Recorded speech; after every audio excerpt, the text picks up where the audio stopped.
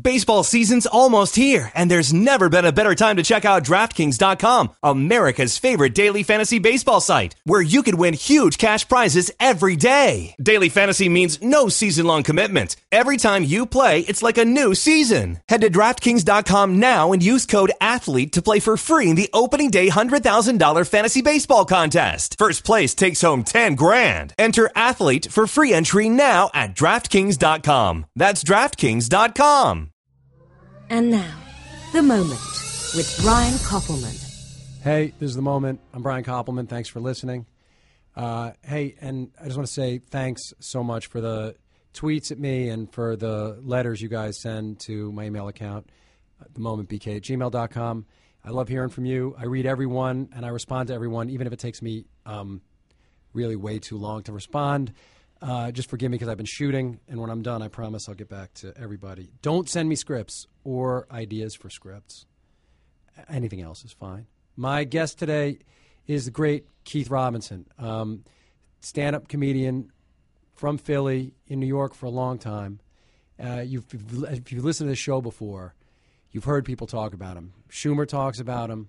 Russell Peters talks about him. If you've been just read an interview with Kevin Hart, he seems to always talk about Keith. Big J. Ogerson, who is coming up on the podcast in a special two-part episode, talks about Keith, and we're going to get into it because all these people tell a similar story about you and about your role in their lives. Right. And Keith's been holding it down at the Comedy Cellar for how many years? I've been there, I guess, like 94. That's when I got there, around 94. Like 20 years. Yeah, 20 years. Yeah. 25 years doing stand-up, right? Or yeah, something well, like that. maybe a tad more. More than 20. Yeah, more than 25. But 20 at the Cellar and 94 at the Cellar, man, that's when that place was really at the I mean, it still is, but you had just the best comedians in the world since then. Yeah, we would start at the Boston Comedy Club, which was around the corner, and Boston was the club. And then all of a sudden, the Cellar just started. We moved our operations, me, Patrice O'Neill, and Jim Norton, a guy named Ian Edwards, Rich Voss. Right. We went to the Cellar, and we caused such a ruckus that because we messed with each other all the time. Sure. But that was the crew of guys you originally were with. Yeah, those were my guys. And so you guys this was kind of just after the period of time when it was like Havey and Ray Romano. Yes. And like Provenza and that whole crew of guys who were there. Those Jon Stewart. guys was there. I remember going to the Cellar and looking back, and I could see Ray Romano back there. You know, those guys I'm like, what are they talking? It can't be much. And we're just making noise and like school. You know, I continue my bad school habits.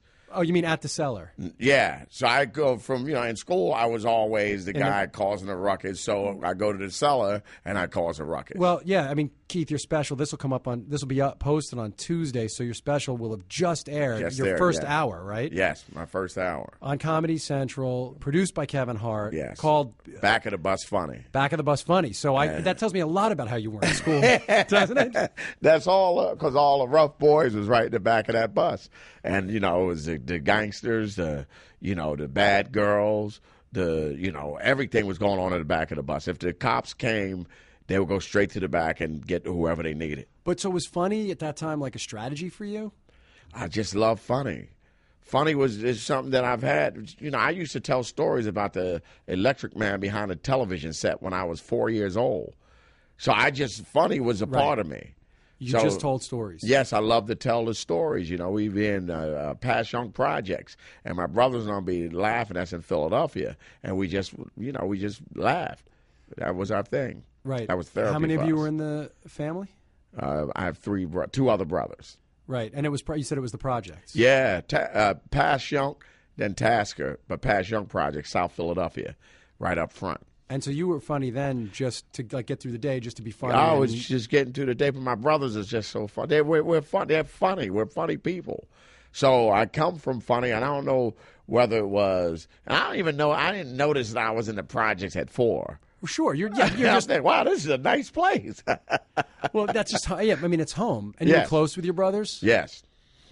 My brother, my middle brother, he's a minister a bishop of a church, Oh, actually. so he's still telling tall Yeah. tales. He's still telling stories. Yeah, he's still telling plenty of stories. Right. And Do but do you watch him do his thing ever? yeah, I watch him and I criticize him because he does me that way. So I watch him and I, like You give notes? Yeah, I give him notes. Do you give him tags? I write every once in a him- while? You write him tags? Hey man, there you go, right there. Right. No, but you do. You'll go. Where's his church? His church is in South Philly, 22nd and Snyder. And do they have kids? Your brothers? Or Yeah, do you yeah. go- I got a lot of nephews. One of my nephews, Darryl Robinson, plays the drums for what's the one with the big hat, with the tall ranger? Pharrell? Pharrell, yeah. Oh, he that's plays the great. drums for Pharrell. Oh, how fun, man! So he's doing it. My folks are doing pretty good. Oh, that's great. Yeah. But so you came out of Philly. Yes, You were back of the bus funny. all the time. Not a good student. No, of course not. If you're in the back of the bus, chances are no. Because I was in the back of the bus, I was in the back of the class. They had a seat set aside for me in the back of the class because they knew I didn't want to. I wanted to disrupt. Yeah. Why do you? I mean, what do you think that was about? Because I mean, you're very curious. I mean, you and I have met a few times. We don't really know each other. We have a lot of friends in common. Right. But everyone, I mean, you love having like long, inquisitive conversations. Oh, absolutely. I love this. I'm a fire starter. I like to start a little bit, get people to, to think beyond their, like with Brian Williams. Everybody, well, Brian Williams, he's a liar. He's this. Well, a lot of people lie. Right. You know what I mean? What, does he lie worse than the cops? Should he be held to more? Yeah, sure. But you think that was your attitude in school? Yes. Too? Was like questioning what the Absolutely. authority or just whatever anyone wanted to say? Authority. I like the question of authority. Yeah. But would you at the time, like when you were a kid, I was not a good student either, but sometimes it would scare me because I would know, like, I had this reality that, I kind of could understand that there were consequences to these actions, and so that would ultimately pull me back from the edge. But did you have a sense of it, or you? Just... We had to, back when I was coming up, the teacher had something called the Board of Education. Right. And she'd And give she you a would nice she'd whack. hit you with it. Yeah, you get a nice whack. I took my whack like a man, Brian. So that was it. Those were the consequences where you were going to get, if you went too far, you get smacked. Yeah, you get a good one. Yes. Did you have a thought in your head, like, I'm going to do this I'm going to be funny, and I'm going to make this work for me? I thought about it, yes. I never thought that I'd be a doctor, or, a lawyer or any of that goofy stuff. I just knew I needed to be funny, but I didn't know how. You didn't know, like, how would one... How it was going to happen. I didn't know how it was going to come to fruition, how that funny, what do you do to be funny? Who were the comedians that you were looking up to then? Well, back then, of course, it was Richard Pryor. Right. I had to hear Richard Pryor, and I didn't even want to do comedy because this guy's too good. Right. It seemed he was so beyond what you could conceive of. My so mind brilliant. I can't think like this. This is crazy. Look at this guy. And, that was being older. I'm like, this guy is so good. That first special is still one of the greatest things Yes. I've ever seen in my life. And, like, if kids, you wonder if kids really, they've heard old guys like us talk about him. Right.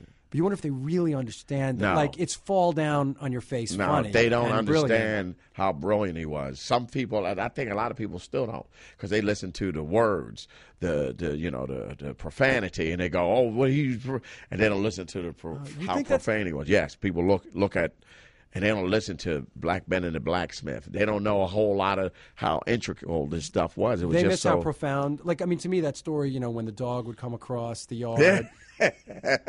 You know I'm going to be after you You know, tomorrow. yeah, it's unbelievable. How do you do that? Yeah, how do you And create that whole world and that moment when he and the dog are quiet together? You can just see it. And I was young, listening to Pryor and laughing. Like, this guy is amazing. Even I knew that he was amazing at 8, 9, or 10 years old. Yeah, like, right. This guy's amazing. Right, so that was for you. Did you learn his routines? Did you start doing them at school? Everybody be in school just saying his routine. Right. Was the school mostly black kids? Was it mixed? Some of them, mostly black. Mostly black through the time. But when I got to high school, it was mixed. Oh, so mixed in high school, but up till then it wasn't. Yeah, it was straight black. A couple of, I never knew there was even Puerto Ricans still around, or Dominicans till like 86. You didn't even know they existed. I didn't know they existed. I thought, like, who that light-skinned guy? Right. If I did see one. That's Philly. Philly is so segregated, and it's how it's set up. Right. And it's absolutely, we had Chinese people who I knew, and I only knew and accepted Chinese people, or Asian people, should I say, through Bruce Lee. As we, of 'Cause course, I was a big, the that's when I'm cultural like, ambassador, Bruce Lee. like, they're good. Well, I guess if Kareem was going to play with Bruce Lee, Yeah. you could hang with Bruce Lee. Yeah, we love Bruce. In the neighborhood, everybody loved Bruce Lee. Sure. So, when the Asian folk came through, we were like, no, they're all right. Yeah, man. Did you see someone put up a thing online the other day that went around like, would Bruce Lee really win in fights? Just the other day, and I was like, come on, guys are like, I can't even. I can't even. I'd get angry if I heard that. That's what I'm saying. You would, It right? just Like, of pisses course. me off. That's Bruce Lee. He beats everybody. He started the whole thing. Yeah. even Kareem. But so you were there. So you didn't have friends who were white because so many of your until No, you were I didn't high have school? friends. No, I didn't have white friends until comedy. Really? Yeah, and that's when I, because I came in, I'm right, projects, task projects, whatever, and I want, all I've seen coming up was a lot of, we used to have the biggest race riots of all time. Right. They had to call the National Guard into Philadelphia. You were in the middle of those? Or you Yes, saw them? I don't want to sound like Brian Williams. I was right in the middle. I got shot 7 times. Yeah, they took you in the riot chopper above. They took me up in the riot. The riot chopper. Oh, but No, but we would fight. Yes, I was a kid fighting. My brother tried to get us back, but it was some of the scariest things you ever seen because they were huge race riots, huge. how would you get so like? Yeah, I mean, I grew up in New York, but on Long Island, and like there was no chance that was going to happen where I was from. So how would you get? I mean, where I was from, maybe like a couple guys from another school would want to start a fight with 2 guys from my school, and Right. it would be like a fight. I mean, that's it. You know what I mean? They would. No, this is a big all-out race riot. Yeah. So how would it happen? How would you get brought in? How would you end up in the middle of it? Well, you pick up something, they throw rocks. You pick up a rock, I miss somebody, hit my own person. Right, yeah, sure. I couldn't throw that far. And you're like, what, 15? No, I was younger then when the fights was going on. It's like 9, 10. Yeah, around Right. 9, So 10, that's 11. it. So you just thought sort of like that was the enemy. Yes, you look at it and go, all right, because they used to have Killer N-word day. That's what they call it. Really? Yes. Kill an N-word. That's like what was Killer happening in Philly. N-word day, yes. Right. In Philly. And they had a thing called the 29. I mean, for hundreds of years, by the way, that was just every day here. Yeah. So, the fact that it was down to, what, once a week? Yeah, just once a week. I mean, in Philly, maybe that's... It's not bad. No, but they would progress. shake, the trolley where they had the thing, trackless trolley. Yeah. And they would shake it, and then it would break, and they would come on a bus, and, it was Philly was just bad. So, like, you were being funny, and you were saying just to be funny, but I don't know, just from the outside hearing it sounds like at a certain point you realized, oh, this is a perilous sort of childhood. Yeah. Well, yeah, you grow up how you grow up because, things happen how they happen. My mom, she took care of everything. She made sure everything was good because my father, he passed away in 1973. How old were you when he passed away? Wow, I'm not telling you. Young. I was 2. No, you I was young. You were young. No, I'm 48, so you're Yeah. a couple years older than Yeah. I am. But Yeah. I would have been 7. But you were like Yeah. around 10-ish or so. This guy's good. You see, stop. I I was like together. your skill set. Thank you. So that was We real figured good how out you where did we it. are. So here we go. Now, if you're this one, this makes me that. So let's go with it. Huh? Yeah, I was I'm 10. around that. So, so you lost your dad at that age. Yes. I must have. So. and you're you know, old. Yeah. My dad, he wasn't great, but he was good. He was a con man, I enjoyed that actually. He was a con man in what way? In other words, when I tell his story, it's like he would go into a store, this is part of it, with a $20 and a $1 bill, and he ended up coming out with maybe $200. And the game was called, that they were doing, I think it started in New York, called King Solomon's Game. And it was a bunch of like black con men just going around, doing a confidence game. Yeah. So, he taught us how to, I'm so interested in. I want to hear. So he taught you what? Because I love cons. That's why. I mean those David Mamet movies and all those cons. I write about this. I always want to. I never heard of King Solomon. They call it King Solomon's Game. So he taught you. Do you know how they did it? What you do when you go into whether it's a convenience store, any store, and it's called putting the guy to sleep. So if I'm talking to you right now, I'm like, hey, give me change for this. Now put that back, give me that, and by the time you wake up, you about $200 short. Right. That's like in House of Games. That one you give they break it down with the 20. Yeah. And you give me change for that, but give me it back. And so then now they have 40, and they go to the next place. So he taught you at a young age. Yeah. What would he have you running? We would go watch him, and we were like, this is so amazed at that. How, hey man, he was just amazing with his mind. And if he even if he went into a car dealership, he'd get a new car like it nothing. And he just come out with a new car. And we're like, how did he do it? How was your mom about it? She snitched on him, but she sent him to jail because she got frustrated because I forget what he did. He did something, and she snitched on him. And we used to have what they call rent parties. Sure. And my dad was master at cards. So we would sand the cards down, mark them, and all that. And he would play cards, and he was cheating. And my mom got so mad at him that she snitched on him there, too. Because he was amazing. But then she snitched on him to the other guys in the neighborhood that he was cheating at cards? Yeah, well, she caught him. Well, no, she snitched to the guys in the neighborhood. That must have been... But come to find out, they all were cheating. All of them had cards up there. That's great. Is that true? Yes. That's they were fantastic. all cheating. Mr. Shep, Mr. Dino, Black Bill. Mr. Shep, we now know you were cheating. Listen, if you're listening to a podcast on your iPhone right now. Yeah, Black Bill, all of them was cheating their ears off. How'd you find out they were all cheating? But you could, when you grow Later. up, then you figure out, they all were cheating. They all knew what everybody else was doing. Yeah, basically. my dad was just better than those guys. He was one of those, because he would come to New York. He used to drive Billie Holiday around. Really? Yes. Wow. So, they were in that era with the, drugs, the heroin, and all that kind of stuff. Course. But he was that guy because he, So was he around a lot? Yeah, he was around a lot, but he just was he was rotten.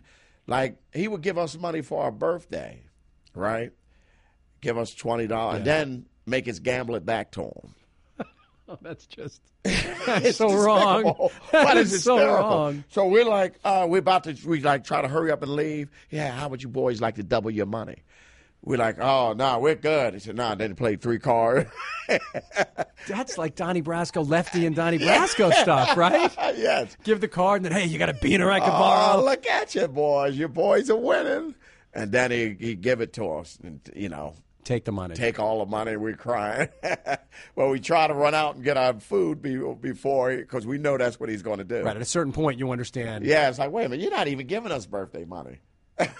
How you going to give us money? Your brother's older than you? My brother's older than me. My brother, who's a minister, and my other brother. He was the one that stayed in trouble out of all. Your oldest brother, right? Because he was closest in age to your dad. Had the most time with him. The most time. Probably reacted a certain way to it. He, he's a guy that's been in. He's out now. He's better now, but he went in jail. I think every decade, on a decade. He wouldn't miss a decade since the 70s of going to jail. Every decade, he's in trouble. He wouldn't miss. It seemed like he said, "I can't miss this decade. I want to see what the 80s are like in the penitentiary." I was going to say, that's, it's an accomplishment at least. Yeah, but he's, he's out. He's doing a hell of a lot better now. They would always say that about, Gaylord Perry, the pitcher. The only guy to pitch in, the 60s, 70s, 80s, and then the 90s. Yeah, well, that's he's like the Gaylord Perry of the penal system. The penal. But so that's your oldest brother, the middle brother thing. But what's interesting to me, so somehow 2 of you guys figured out the right lessons to take from. Well, we I think the right lessons to take is because we had vision. You got to have a vision. But I was gambling, drinking at a young age, stealing cars. We would steal cars. Me and my brother. We had a group called the Lord Gangsters Supreme at like 8 and 9. And we have a little, Bozzolinis, the hats, the velours. Yeah, sure. Yeah, we have them on, and we put an S in it. You know how to put an S in your hat? I know. My friend Chris Sullivan wears those hats. Yeah, the actor. And you both. But imagine an 8 and 9-year-old with a hat with an S in it, because it would stand for the Lord Gangster Supreme.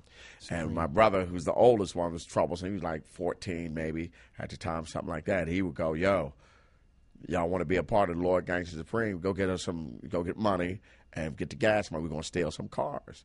So we steal a car, and you had GM back then. And I thought GM, General Motors, meant they could start any car. So I'm, but my brother, we stealing cars, and we stole one car, and we got our hats on, and we crash.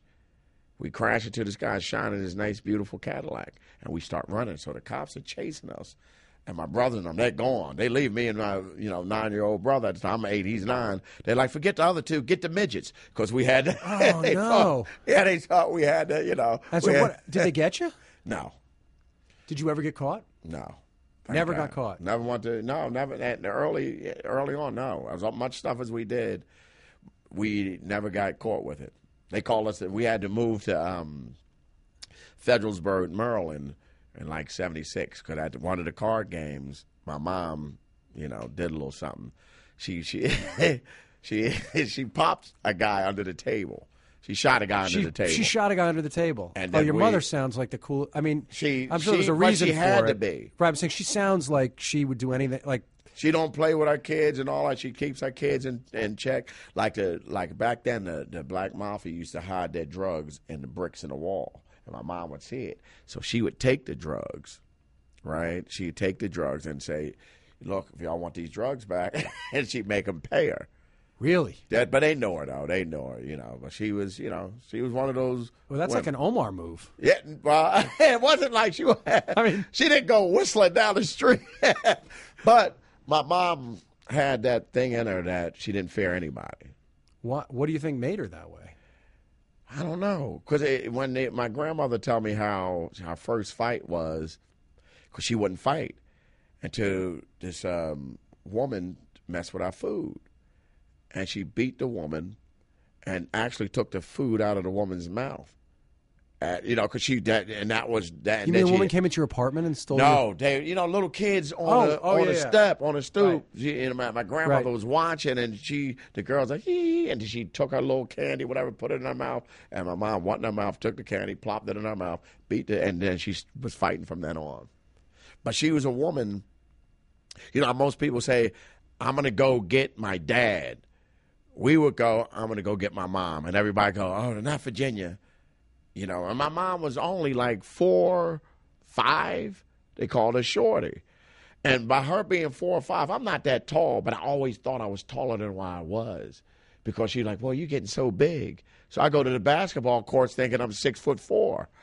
And because my mom was so your small. mother, and to your mind, it didn't matter. She was huge, Yes. and like the force of her being. Was huge. So with all that, but my mom, she had to take care of everything. And that's why I think women, for me, are so strong. I look at women. I mess with women a lot, but I respect women because sometimes they have to be stronger than what they should have to be. But I'm really interested. Yeah, that makes sense to me. I'm really interested in this, though, that from both, it's like if you think about the way you're describing each of your parents, because, when you ask people in the world of comedy about you, Right. What always comes back is like nobody has looked after, taken care of, been there more for struggling comics Right. with like advice and help and a place to live and food. And then also, though, you are like, it seems like a watchdog over the table at the cellar, right? You don't stand for any crap. Yeah, absolutely. I don't think you would be calm if you saw someone stealing a friend's joke. No. And it's interesting. Do you feel like you have both of them in you in some way, your parents? Yeah, you have to. You have to. You know what I mean? You have to. And you try to be whatever. You don't want that inner, because sometimes you can reach in that inner and get that. My mom was really a gangster. And that you go, this woman is what they say is about that life. My mom was about that life. She had no fear in her. She'd go to the projects, kick doors in, because my brother John You mean looking was for your always oldest brother? Yes. But, yeah, because he was always, Sure. And she drew a gun with another guy, right, face to face, because she was just fearless. And you knew this from a very young age. Yeah. You would watch all this. Yeah, my mom, we would go to different houses, put my mom money. She, shoot the windows out or whatever. But the funny thing, she took us with her because she wanted us to feel safe. But Mom, instead of leaving you at home. Yes. So she would have lent somebody money. Yeah, gave money at one of those rent parties or whatever. Somebody owed her money or whatever. But my mom, and it's not as bad as I think people think it is, because that's the life that you live where you at. You mean you didn't know any different, so you didn't feel particularly unsafe? Not at all. Not a little bit. Not a little bit. I never felt in fear of anything. I've never felt in fear of anything. My mom, we used to sleep with the door open. Right in the, wherever it's the projects or whatever. 31st and time, we right up the door open like this, because my mom was that feared in the neighborhood. And when she shot the person in Philly, and you had to go, we got on a Greyhound bus that day. That night we was running. I remember running. Wait, where were you? You got to set the scene. All right, the scene is right then. We're on Patton Street, South Philadelphia, and Patton Street. And I remember we heard it. Bam! My mom said, "Get the stuff." We got the bags, plastic bags, put stuff in it, and ran through the alleyways. Got on a bus to where Greyhound. Did you know right away? Oh, Mom shot someone? No, I found out from my older brother. Wow. And we're on our way to Fredericksburg, Maryland. We stayed there for. That's where I got a little accent from. We stayed there for like 7 months. And did you go to school there? Yes. It was horrible. And you were like somewhere in your teens or something like that? No, not at all. I was like 10, 11. 10, 11 years old. And you had to go did you have relatives there? Is that why you picked that place? No, we knew. My father, it's from that area, but that was a long time. We lived with a woman named Twiddle, Pepper Road, a place called Pepper Road in Fredericksburg, which is near Easton, whatever. It's way... But we would go there, and it was like a big house and nothing around but chicken coops and all that. So we try to make the best of it and run on top of the chicken roos and all that. Right, and totally different than where you came totally from. different. Inner city, we're inner Philly. city dudes. So we go there, and we would You have to root for the Baltimore Bullets Sunday? No, that's not Baltimore. It's Maryland, the heavy. But we would go there, and we would look, and we see bikes all over the place. So we're walking, and we see just bikes hanging out. So, of course, we stole a lot of bikes. It was like we stole must have been 20 bikes. They had a thing on the Fredericksburg Express, whatever the newspaper was. Bike bandits strike again. And you were the bike bandits? Yeah, me and my brothers. Did your brother found someone to sell them to or something? We would just get them and, see, because they just laying around. You were just joyride around. We never seen bikes that wasn't tied. It was just like, these bikes are free. And we would just get them, and we just get nice bikes. We would lay them in a cornfield, or just lay them in, and the cops came through too. Have you written all this stuff down and done? Have you ever collected this stuff for like a one-man show? Oh yeah, but I'm just because the stories are so great. My brother John has some of the best stories ever. It's more like a movie or a TV show because it's so. Yeah, but you with your gift for, you could. Yes, have you ever thought? yes. Do you tell these stories on stage? Yeah. Have you told them on stage? Yeah, some stories? of them. Yeah, but it's just like I used to tell them when I first came. Okay, I used to go on stage to Marvin Gaye's "Inner City Blues" and make you want to holler. Right. But people didn't know that's what I felt at the time because it's inner city blues, and I always knew, like what to say, or I didn't know the energy to say it because you need it's patience. And a lot of crowds never have that patience. That's why I admired Pryor, because he had that patience with his, I'm like, man, if any quietness, it's like, ooh, your lips get dry and all that to tell a story. But now I think I can deliver the stories better now. Yeah, you're much. I was watching your half hour, or I was watching you from 2002. I guess your half hour was 2005. Yeah. But you're so much more calm now. Right. Yeah, that's than what you were in 2002. Yeah. Where you could just feel, oh, this guy's super funny, but he's not comfortable enough yet, even though you've been doing it. Do you still do it? That's the great thing about comedy. You can learn forever. You still learning. And, but I'm more comfortable with myself now than ever. Right. Yeah, I see you walk onto the stage now at the Cellar. Yeah, it's like it's you're different. So I don't think you'd be worried at all about it. No, now it's like, man, I got it. I got the whole, but I did tell him because I told the story about, because like a lot of people didn't understand like how things are different now than it was in the 70s, and how the attitude towards everything was different. And, you know, when we in Fredericksburg, we met a guy. The guy's name was Fatsy Pope. Now, Fatsy Pope was a con man, right? And he would, him and my brothers did a robbery at this store, Fluhardy's, a place called Fluhardy. But my brothers, they didn't have no weapons. They had pliers. That's what they brought in? They brought, but they tried to put it over a bag. Sure. But the woman there, the old woman could go. She wasn't having it. She punched him, whop. And then he tried to, you know, and she seen the pliers, pepper spray, and they tried to run out.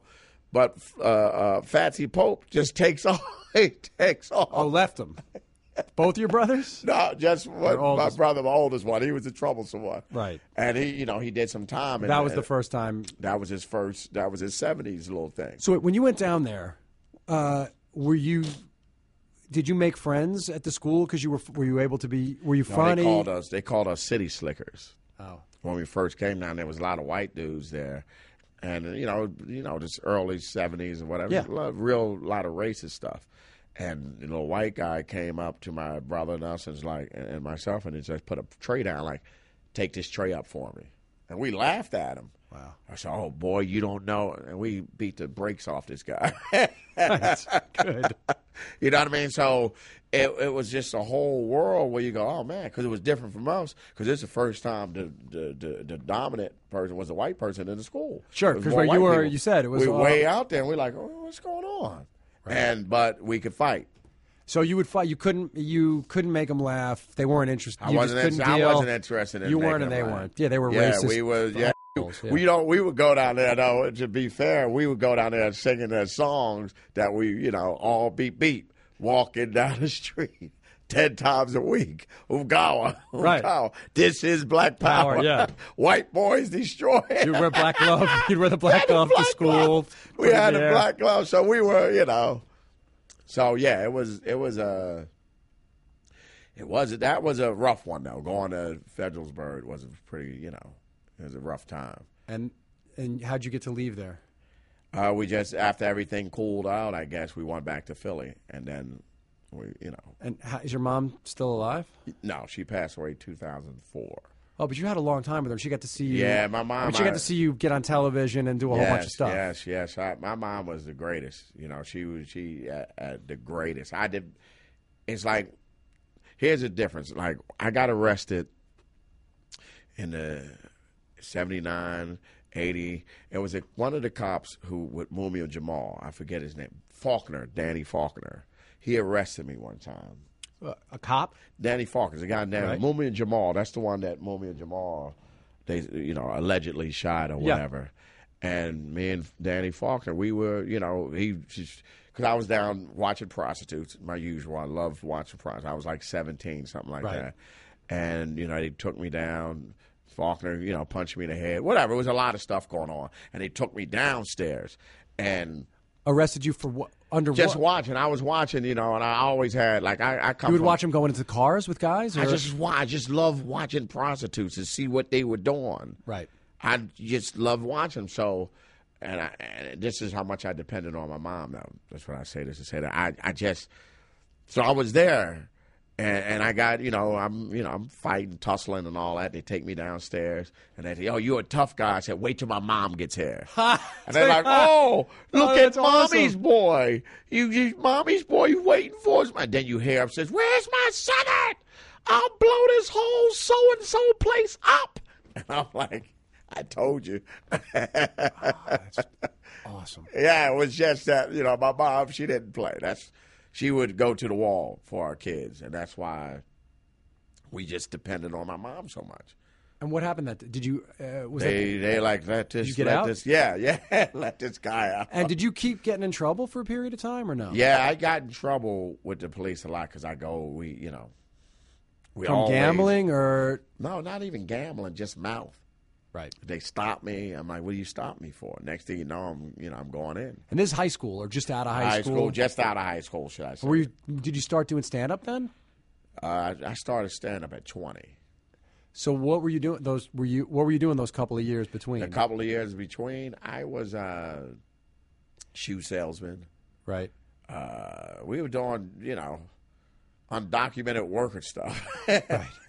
No, but were you also? I mean, were you actively like getting in trouble and stealing and stuff then, or? I stopped stealing. We used to steal from a place. Because I want to know, like, what was the turn that made you stop? The turn, my grandfather. My grandfather was like, hey, because we go to the Acme, or the A&P, should I say, and it was just, we would steal so much. We cut holes in our pockets so we can have more room to drop. We put like big coats on and then put more, and then just steal and just steal. We would get so comfortable. We'd eat cereal in the middle of the aisle. Right. Like you just wouldn't even wait to get home. Not home. You would take milk and just, with the stealing of the cars and all that. So my grandfather said, hey, what are you going to be? I'm like, He said, you going to just sit there and do nothing with your life? And he just gave a great lesson. And I remember looking out the window because I was drunk. I had, had a Thunderbird back then, whatever I had, Thunderbird, Tiger Roast. And I took I was gulping it down and, whatever. And I remember looking out the window and like, where am I going to go? What's going to happen from here? Where's this go? Where did you start to think about your life? But that was like really around 13, 14 that came to my mind. Like, man, if I keep doing this, because every weekend was the same weekend. It was the same weekend. It was smoking weed, drinking, getting high. So become repetitious, like Groundhog Day. The examples you had. I mean, even obviously your mom totally there for you, but living a life where she was gambling and dealing with money problems and fighting people and. I like that. Well, right. No, yeah. I was saying, I can't imagine the women that you must be like attracted to. You must get yourself in a lot of trouble, dude. Oh, that's hysterical. No, it's like, but that's why from that, oddly enough, I just know nothing but like strong women. Right. With my sure. grandmother and all of them. But oddly enough, I tease women a lot. I like to get them going, but I love the strength of a woman. Right. Because I think it's nothing like it. Well, it was a defining thing for you. Yes. So to watch all these women, even doing comedy and I may mess with them and all that, but that's, Amy, Dumb Rachel, all of them. They don't know. I love those girls because I just love the strength of women. Right. No, it's clear they love you too. I mean, it's clear they love you too. Schumer said it on this show, and her sister too. I mean, they like arguing. They like being right, and they want you to be wrong when they argue with you. But I really like annoying women. You want annoying women around you. I want to you annoy. Want to annoy them. I want to annoy them. Why? What kind of reaction are you looking to get? I don't know. It just feels good. You want them to pull a gun. Yeah, you do. I think I want a gun. The first one you're going to finally marry is the one who actually pulls a gun. I would like a pistol out. Yeah, you want to push it to the point that Rachel Feinstein, what's her last name? What's Rachel Feinstein? Yeah, that Rachel Feinstein pulls like a 45. Then you'll be happy, finally. What are you doing? Yeah, don't mess with Chelsea Peretti could pull one. I love Chelsea, too. Me, too. That's, she could show. But so you're 14 or something and you start to think like, I have to make a plan? I got to do something. I got to figure this out because I don't like what I'm seeing. And did you really stop committing crimes? No more. It was no more stealing cars and all that. Then it was just like as I turned 18, because my uncle came to take care of us because of to make sure we went to church, and that's how my brother became a preacher. Because we were wild men of Borneo, right? But that's what it was, and so we start getting more sense as far as what we're doing. My brother was still he was older and out there. But, he was trying the same con game as my father, but he wasn't as good. Right. Your father obviously had a tremendous amount of charm because pulling those kind of cons takes an unbelievable amount of likability. They had a picture of my dad. They would put a big picture and if this guy comes in and like a nice, not even 8x10, a poster. This guy's not to be allowed. Right. And he can still walk in. And he's still covered sunglasses or whatever. Hey, how you doing, man? I love that more than anything. I just love the fact that he could do it. Man, I bet you he would have gotten such a big kick out of the fact that you're getting over telling jokes for your life, supported yourself. My dad come around this thing, he'd have a lot of money. Because money, like in the rap business and how things go, it's just money laying around. Right.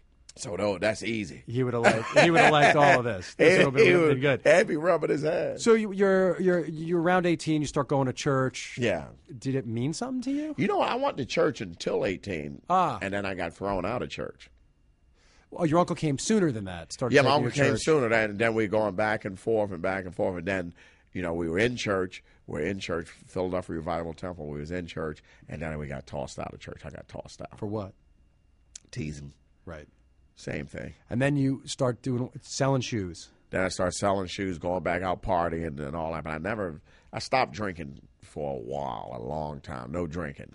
Oh, you realize that drinking led to all bad behavior? Was bad. It was bad behavior, different things. So drinking was out. And did you have like a girlfriend or kid or anything then when you were doing the shoes? So you were just like working a regular job for a couple of years. Just a regular job for a few, and I couldn't do it. I knew I wasn't a 9-to-5 guy.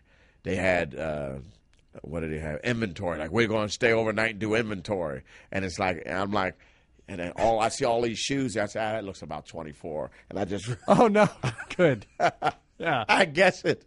And then like, this guy's got to be the dumbest guy I've ever met. We got to get rid of him. And he ended up firing. So you wouldn't keep those jobs very long. And then, did you know, like, I got to try this stand-up thing? Was it scary? Yes, I wanted to try it and it was a scary and greatest thing I've ever done. What happened? How'd you do it finally? I finally did it. I went down to the Comedy Factory Outlet in Philadelphia. And I was 20 years old. And they said, you can't get in unless you're 21. And I'm like, good. I don't have to do it now. The guy said, what are you doing? A guy named Dennis. Like, what are you doing? I said, I want to do comedy. And I picked number 3. Because he had what they call a lottery to see if you can get up. And I went on. It was like magic. I don't know what it is to be addicted to a drug, but that's what it was. It hit something scientifically where I said, I can't go without this. Right away. Right away. First time. Did you kill that first time? I did okay. But I'm like, this is it. This is a perfect fit. This is where I belong here. Out of all my journey through whatever, this is where I belong. Nothing else gave you that high. Nothing. It was like even watching like the prettiest hooker that you could watch. No, I love that. Because look, believe me, I thought when I went to watch hookers, I thought I was going to be a pimp. Right. But of course I had it all. You were wrong. studying games. So that was just studying game tape for you. Yeah, basically. I was game. You were studying film before. They had me down there doing chores for them. I thought, hey, if you did chores, you graduate up to a pimp. So, but not even that. It was just. This was a whole different main line. This was like right into the vein. It was right there, and I'm like, this is where I belong. I finally, boom. That was at an open mic. Yes. And so what happened when you got off that stage? Did you watch the what happened? I was so excited that I ran. I think I had to walk home because I didn't have no money to get back on the bus. But I got home, and I was like, I walked from 3rd and Chestnut to 31st and where were we living? 32nd in Dickinson. How long ago was that? That was a long time ago in the 80s. So that's a long walk, I'm saying. Oh, the walk? Whew, that was a nice walk. And you were just the whole way. But I was so high, I didn't even notice it. I know that. Yeah, it's incredible. It was when you find something that you're supposed to be doing. Yeah. I can't even describe. I just know it had to be what people feel when they do a certain drug and they go, I got to have it again. And that's what it was. I had to. When's the next one? Well, and had you written, basically when you were setting up to do it, had you tried your material out on friends? Did they know you were doing it? Or did you just go on, your brothers know? I just went on my own. Had you written stuff out? No, this guy, I wasn't going to go, and this guy played a song called Let Me Have a Dream Without Being a Dreamer. And it just, boom, it hit me so hard. Let me have a dream without being a dreamer. So I've been just sitting in the room because I'd be in my room pretending it's concert stuff. Oh, you were doing like the Rupert Pupkin in the room. Yeah, I'm like in there just dreaming all the time. And then my man played this song for me for whatever reason. And it just stuck. And I said, I got to go do it. And then when I did it, I told him I finally did it. And you know. What a deep thing that is. Yeah. Just to hit you. And you were actually able to recognize it. I mean, that is one of those.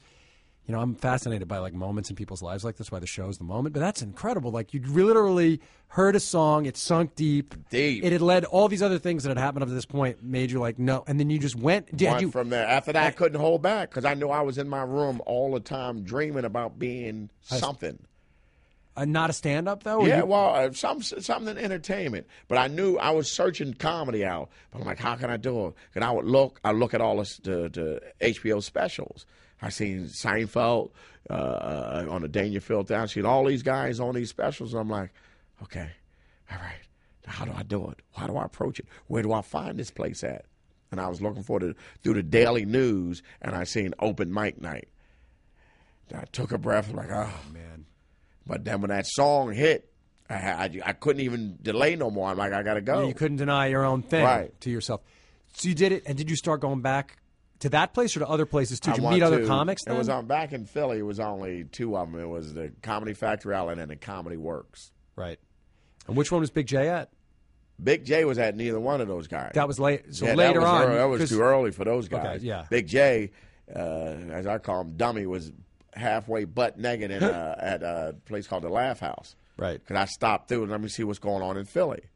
And that was like 99. I seen those guys. I was already, I'd had my deals and all that, deal with Disney, been in, Rebound or whatever, different stuff like that. And I had some flow already. Right. And I look and I seen Big J. I'm like, this guy's funny. Then I seen Little Kev. I'm like, okay. And I talked to him. Big J didn't believe nothing, of course. Big J, that guy's nothing. He's full of it, man.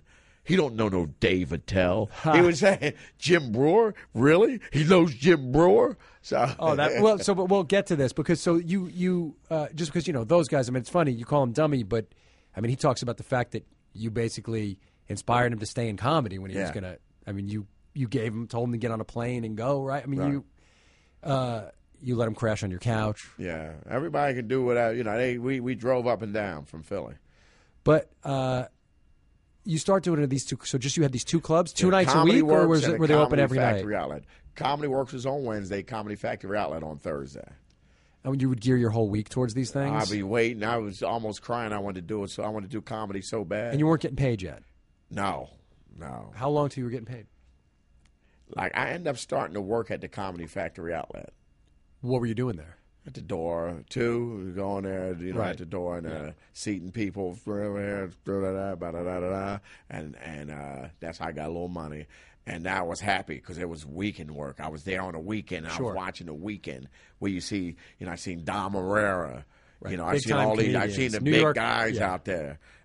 From guys from New York was the guys you wanted to see over the. I seen Jay Leno over at the Comedy Works, which is one of the best shows I've seen. Right, and people don't know how good he was back then. He was a beast. He was a monster back then. And I was like this, and I got depressed again. I'm like, I'm watching Jay Leno just pound the crowd's dumb heads in, and I'm looking at this guy like, wow, this guy's amazing.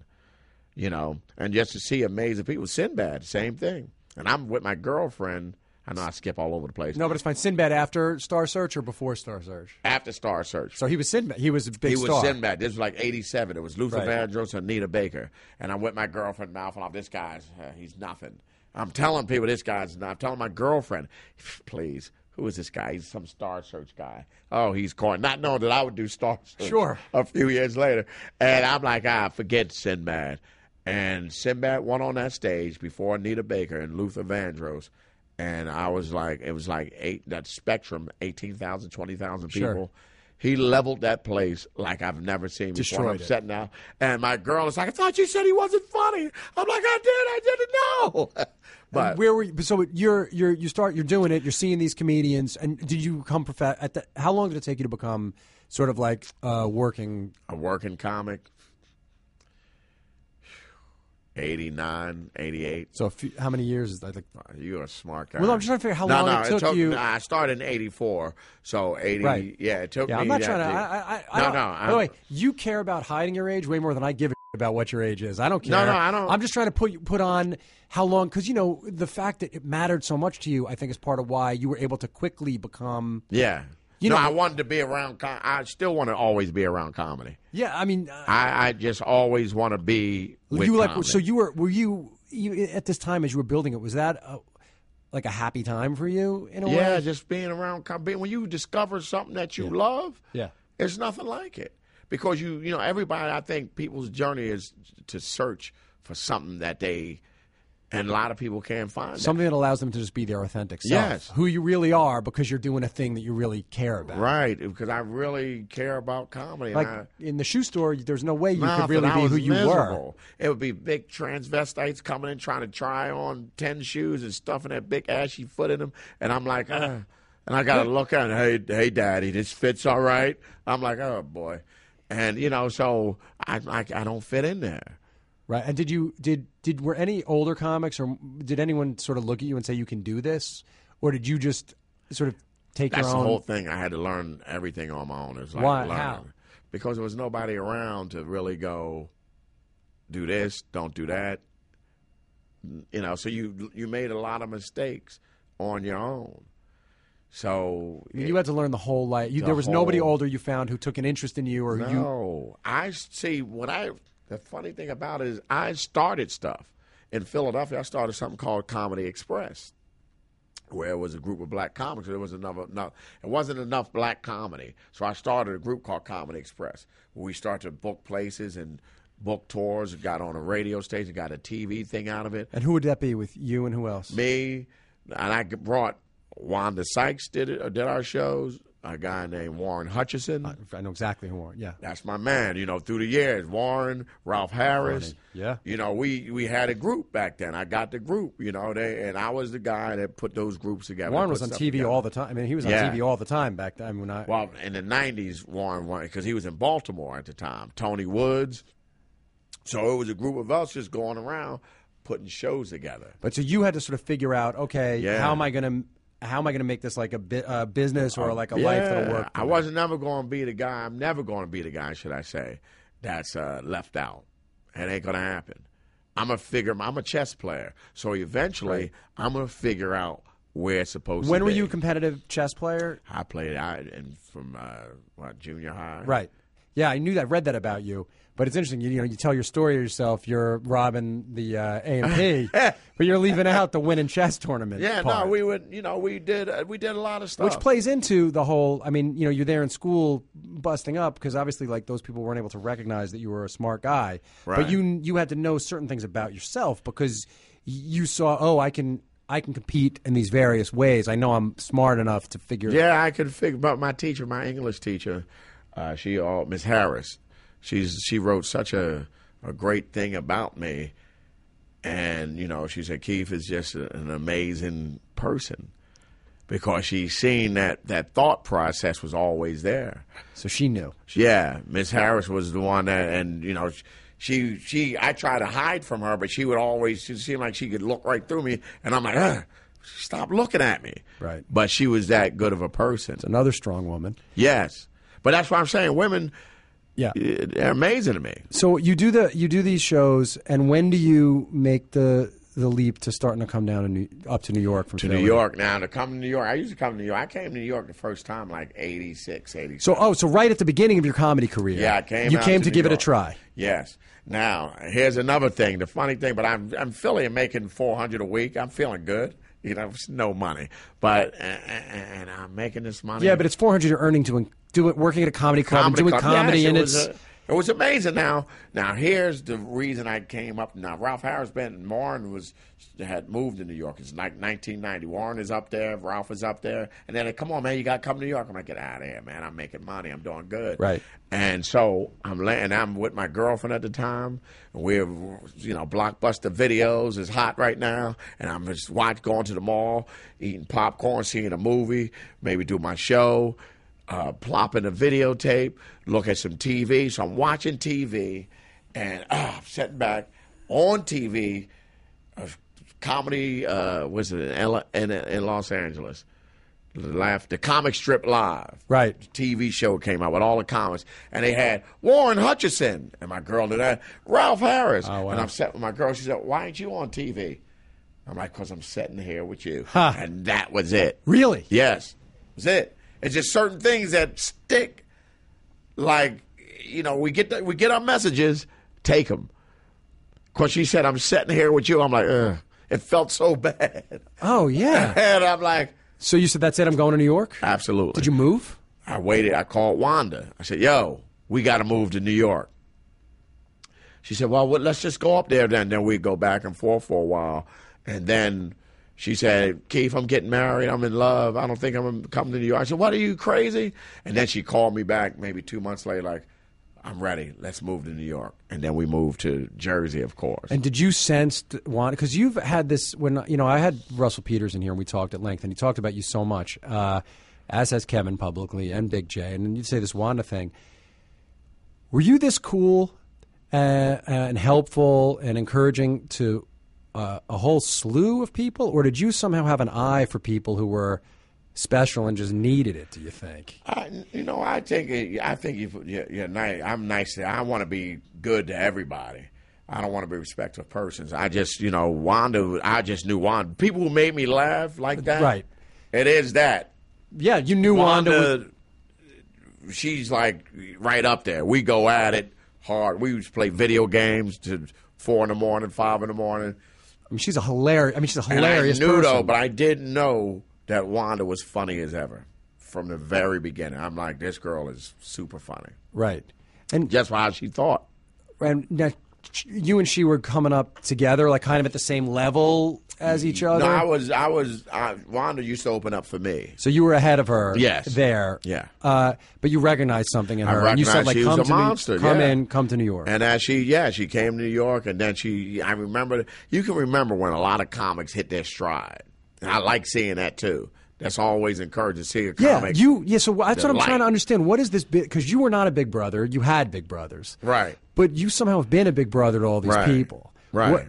Why do you think that happened? Or how do you think that happened, that you became this mentor to so many people? Well, you know what I think? Because I come up before him, and I seen, like I said, I'm a chess player. So I seen all the things and say, well, how can I do that? That's why, I was able to start the group comedy, and that turned into East Coast Express, where everybody brought in the big singers, big rappers. So you were promoting all these rooms? I was promoting and How many all rooms that. did you have? No, I wasn't promoting a lot of rooms. We would do like the Leocore Center. We'd do like 4,000 seaters. Wow. Because we're bringing in the big, but my thought. And you would produce the show. You would be an act. You would MC it, close it, and then sometimes. But it was it was under my. Right. The whole thing. It was under that thought process. So, because I never, like I said, I never wanted to ask or be under anybody. I don't want anybody to think that you're the reason of anything. And I never thought in that manner that somebody can stop me because of who they were or what they thought they were. So I just, I felt like I can do it myself. And with, Wanda, me and Wanda, like brother and sister, we go at it just like that, And with like Russell and how did it? Well, I met Russell when I did Rebound, the movie Rebound, the Earl Menegoat story. Yeah, I met him in Toronto, and Russell's just a good dude. He's just Cheadle's in that movie too. Don Cheadle's the GOAT. But I was so stupid. Don Cheadle came to pick me up. And like, hey man, I'm like, hey, are you a new actor too? But he was on St. Elsewhere. Wow. He was in what's the one with Denzel? And you didn't. St. Elsewhere's Denzel. Yeah. But you didn't know that Cheadle was this great.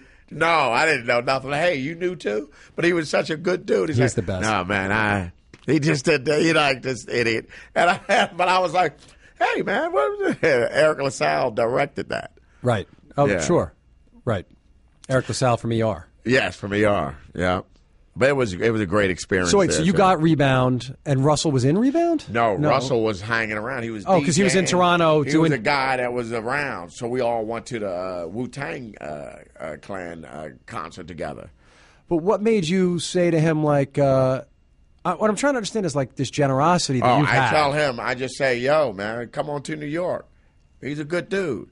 He came to New York. We came to Jersey. We honored me. At this time was me, him, and Patrice in the house.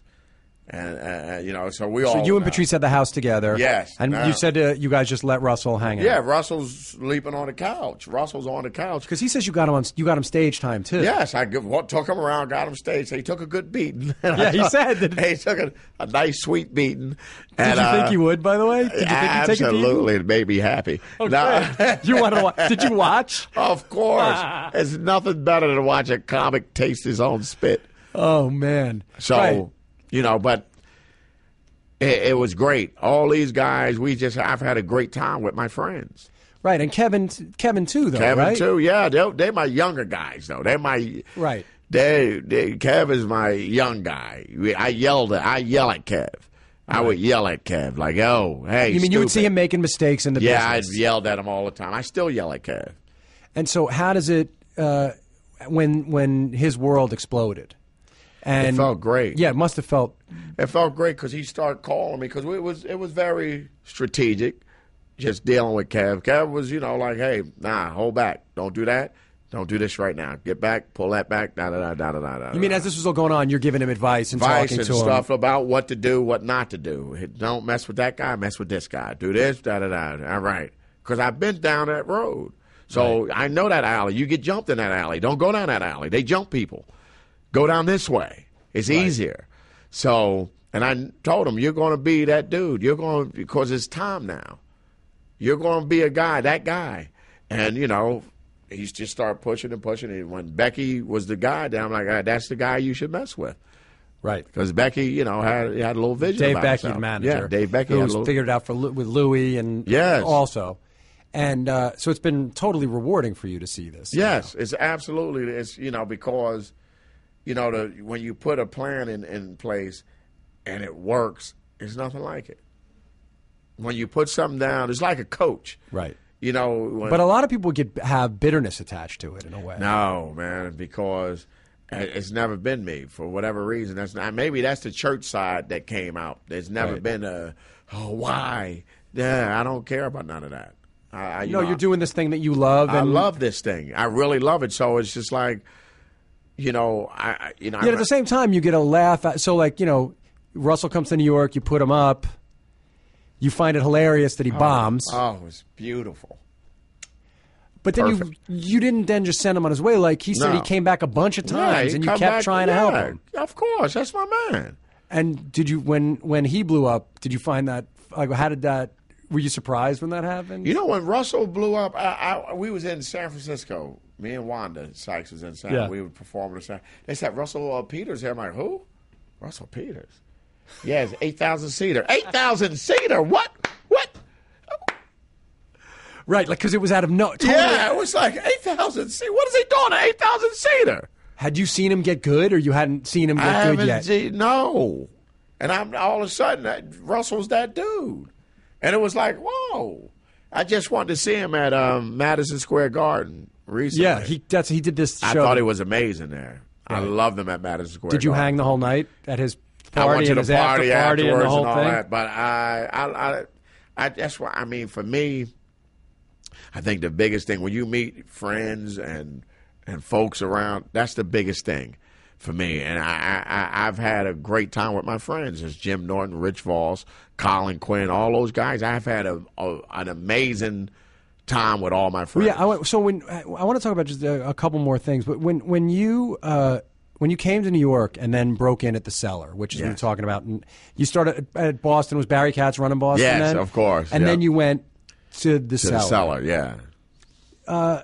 When you started, because I've had for my whole life. I don't know if you know this, but Alan Havey's and I are best friends. Right. He's generation older than I am, but I was 21 when I moved to the city in 88, 89, and Alan was the king. And we had met before that, and he would bring me to the Cellar with him. I would hang out most weekends with him in 89, 90, 91. I would just hang with him at the Cellar. So with him and John and all those guys, I would watch. And the table, so ever since then, and then, then they would just sit kind of anywhere, but then the tables got formed around when you were really... Yeah, we were the guys that came. We were loudmouths. It's hard to. And the table is like in the comedy world, the table that the comedians who work the Comedy Cellar on McDougal Street sit in, it is like the center. It's like the conscience and brain and center of the comedy world, I think, right? Because you had that, the guys were going at it so hard. And you live there. Yeah. basically. Yes, absolutely. So did it mean a lot to you then, or did it just start then with you guys? No, it was the same thing. When you get funny guys together, no matter where, that's the table. That's whatever. When you see Jim Norton, Rich Voss, Patrice together, there's going to be something going on. So you see, and then all of us get together, then Bill Burr was sat at the bar. We smashed him so good one time. It was legendary. And so was it through you guys that the whole idea of being invited to sit there was big? Because, like, how do you, a young comic who comes through and just gets passed at the Cellar? I don't know. How do you deal with it? Like, how do you think about the whole thing? The young comic, we would bash anybody. Anybody came to, we bashing them. They're getting bashed. They got to understand, especially with Big Mouth Patrice there. When Patrice was there, it's going to be something. It's going to be trouble. It's not going to be a good time for that poor soul. Right. Because it's just going to go around. We're going to bat him around. What does someone have to do to, or like, how did my buddy Dan Soder, how did he earn his place at the table? How come he can go? He earned his place at the table because Patrice wasn't there. Loudmouth Patrice. Because Patrice, that opened the floodgates? Yeah. When Patrice passed on, passed on, it was nicer for folks to come in, but they still get it. But they don't get the full Monty because Patrice was so loud and whatever, and it's just like, oh. Right, and do you feel because people do say, like I said, the two sides of it. People say that you definitely still go after folks there. Yeah, we go after them hard, but Patrice is just. He was the extra thing that you need. If you have Patrice and Nick DiPaolo, two of the meanest men in the business, going at you, it's not fun for you. Yeah, I only met Patrice a couple of times in my life, and he was always nice. The couple of times I met him, he was nice to me, but I knew that I had to be careful. And if people don't know who Patrice O'Neal was, I mean, he was, pretty much all the comedians would have said at the time he was the funniest person walking around. There's an incredible article on him in New York Magazine. Yes. And then he did a podcast with Maron and one with Jay Moore. Both are great. And like, if you can find them, people should listen because he was a beautiful soul. Yes, and like absolutely. the funniest person. He was that guy that had that that vibe about. Was he your best friend? He was one of my best friends. He was one of my. We were roommates for a while. Like Patrice was younger than me, so Patrice had to. I know a lot of people. I know a lot of things. So he was. He was a young guy. But he would also the same kind of thing where he would, Gary Goldman talks about that Patrice would, as tough as Patrice could be, like they would drive together to shows and he would take care. Patrice did, took your example and he would take care of guys too. Yes. In the way that you Patrice took care was of guys. that's what people didn't know about him. He was a good dude too. Besides everything, he wasn't as like none of us are. I was a bigger pain in the butt than Patrice actually. Oh, yeah, but when you did it, it probably didn't feel as bad somehow. Right, Patrice's voice just carried. So I would say something to Patrice, like instigate him on, and then he'd go, what, where? Over there. Oh, no, right. Oh, yeah, so you were like the Henry Hill, and he was like... Yeah, I'd go and, it's a video He was like Tommy, basically. It's a video. You're going to let him get away with that? Yeah. Something like, Patrice is shooting him. Yeah, and there you go. It's a video of us all outside of Boston. It's Kevin, it's Big J, Patrice, Voss, Florentine, and you could see the whole spectrum, how everything really went. Well, now your Saturday night. So this is going to go up on Tuesday. So a couple nights ago. But you've already filmed it. I know did Kevin produce? Yeah, he produced. Kevin Hart produced your hour-long comedy special that's going to be on. Hour, yes. And so does this feel like a big deal to you to have this hour coming out on Comedy Central? All right, I've been doing it so long. It's all right, But it's your first hour. I mean, it is the first hour. Yes. Come on. I'm never that. I just don't. Anything. I'm always like, okay, what's next? It's always what's next. Sure. I'm excited about that. I'm excited about Colin Quinn's Cop Show. It's hilarious, by the way. I love that Cop Show. Hilarious. You guys have filmed all 8 of them already? Yes. It's just, for me, I love that. And that's on the Lexus channel, right? You can find it if you search for Cop Show online. The first episode is up. Maybe the second will be up by the time this comes out. And it's, Colin... and Keith are partners on a cop television show. They're actors on a cop television show together. It makes me laugh. Do you do more as the show goes on? Yes. It's pretty good. It's pretty good. But the pilot's real funny. Colin's great on it. And then you have the special. Was it fun? You did that special, and I know a lot of your friends were in the audience. Yeah, everybody was there. Where'd you do it? At Gramercy Theater. Did it at Gramercy, 2 shows. It was the first one was like, oh my God, I see Chris Rock in the audience. I'm like, oh boy. So you see Chris in the audience, I gotta be on point. Yeah, I gotta be on point. Kev there, Wanda, Amy was there. Everyone came out. Yeah, it was good. That must have felt awesome to you. Yeah, it was good. It is good. I guess that's what I'm interested in. Is like you did build this community for yourself. I like the community. It's a great community of comics are a great community anyway. They come through for you. We're a pain in the neck and all that, but you need anything, a comic will come through. You need money raised, whatever it is. Comics are giving people for the most part, and I love that. Yeah, I wonder if that's part of what drew you to this world, or maybe I don't know that I think comics are always like that. I think the community of people you're around are like that. Right. Well, the community. I love comedy and I love comics. I like to see everybody doing well and having a good time most of all. And do you still? Is it still possible for you to find like one of these younger people and help them and mentor them, or do you think now that's Kevin's job and Jay's job and all those guys' job? I got another crew. I call it my Young Money. Oh, you crew. do now? You have a whole nother. The Young Money crew is Monroe Martin. Yeah. Chris Cotton, who's on Artie Lang's podcast, and Monroe Martin is doing his thing. Derek Gaines. I meet these guys all the time. They seek me out, and I'm like, all right. I've heard that you're Yoda, basically. I know. Like, I'm at people email me, hey, man, I'm trying to make it happen. I'm like, I ain't got no time to make it happen for you, man.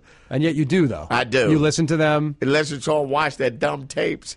Do you still get that rush when you listen to their tapes and critique them? I'll tell them, try to get them on the right track or whatever. Do you still get the rush when you walk on stage? Absolutely. It's a great thing. I'm never going to lose that. I'm never going to lose laughing. That's why I told Patrice, I said, don't lose that. You got to keep laughing. Stop because I thought he was getting too inward. Well, you do hear it on those interviews with Mark and Jay. I thought he was getting too. I said, don't lose what you have is laughter, and keep that. You got to keep. I'm always laugh. Nothing's going to stop me from laughing. Nothing. And if I stop laughing, it's over. It's a wrap. Because it's important. Not take yourself too serious. There's a lot more that I want to talk to you about, but I think that's a great place to end. And, thank you for coming and doing this. And just, man, I mean, thanks for, everything that you've done in the world of comedy. It's great to see that it, in the end, like, redounds back to you in such a good way, that people are cool to you and respect it. And I don't know, it's just something amazing about you, because one thing comedians don't all do all the time is give a lot of credit out. Right. And all these different people make it a point to talk about the impact you've had in their lives. That's a good thing, though, right? Yeah, man. I think it's a great thing. I can't wait to watch your special and to see you at the table at the Cellar, because my friends invite me to sit there and I can watch people tell you that you're wrong. I love it. You refuse to admit they that got you're me wrong. with that. Was it blackjack or poker? Well, yeah. Oh, that was awful. You're the cause of that. I am. It was awful for you. You know what the best part was? This is true. Because one thing Keith's kind of but I just say one thing you're underplaying is sort of, you're real rough at the table on people. And, well, I know that's true because I didn't think it was a big deal. But then 2 months later, I walked in and Lenny Marcus came up to me. I don't even know him. And he's like, dude, I heard you totally destroyed Keith. And I was like, I couldn't even remember what he was talking about. And then Goldman and Amy and Schumer reminded me. And I was like, oh, Keith, you mean that dumb guy? I didn't. Oh, yeah, right. Hey, man, I'm so happy for you for all your success and everything that's great that's happening. Well earned. Thanks so much. You've put in all the time. So thanks for doing this, Keith. Thank you, guys. man. Go see Thanks Keith Robinson at the Comedy Cellar. He's there almost every night that he's not on the road. Right.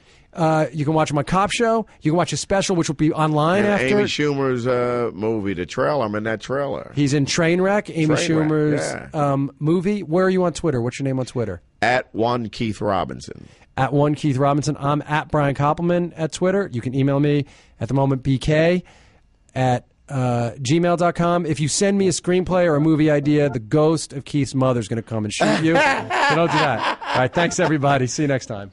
Thank you for listening to Grantland. To hear more Grantland shows in your earballs, Subscribe to Grantland Sports and Grantland Pop Culture on iTunes. Or go to grantland.com and click on podcasts.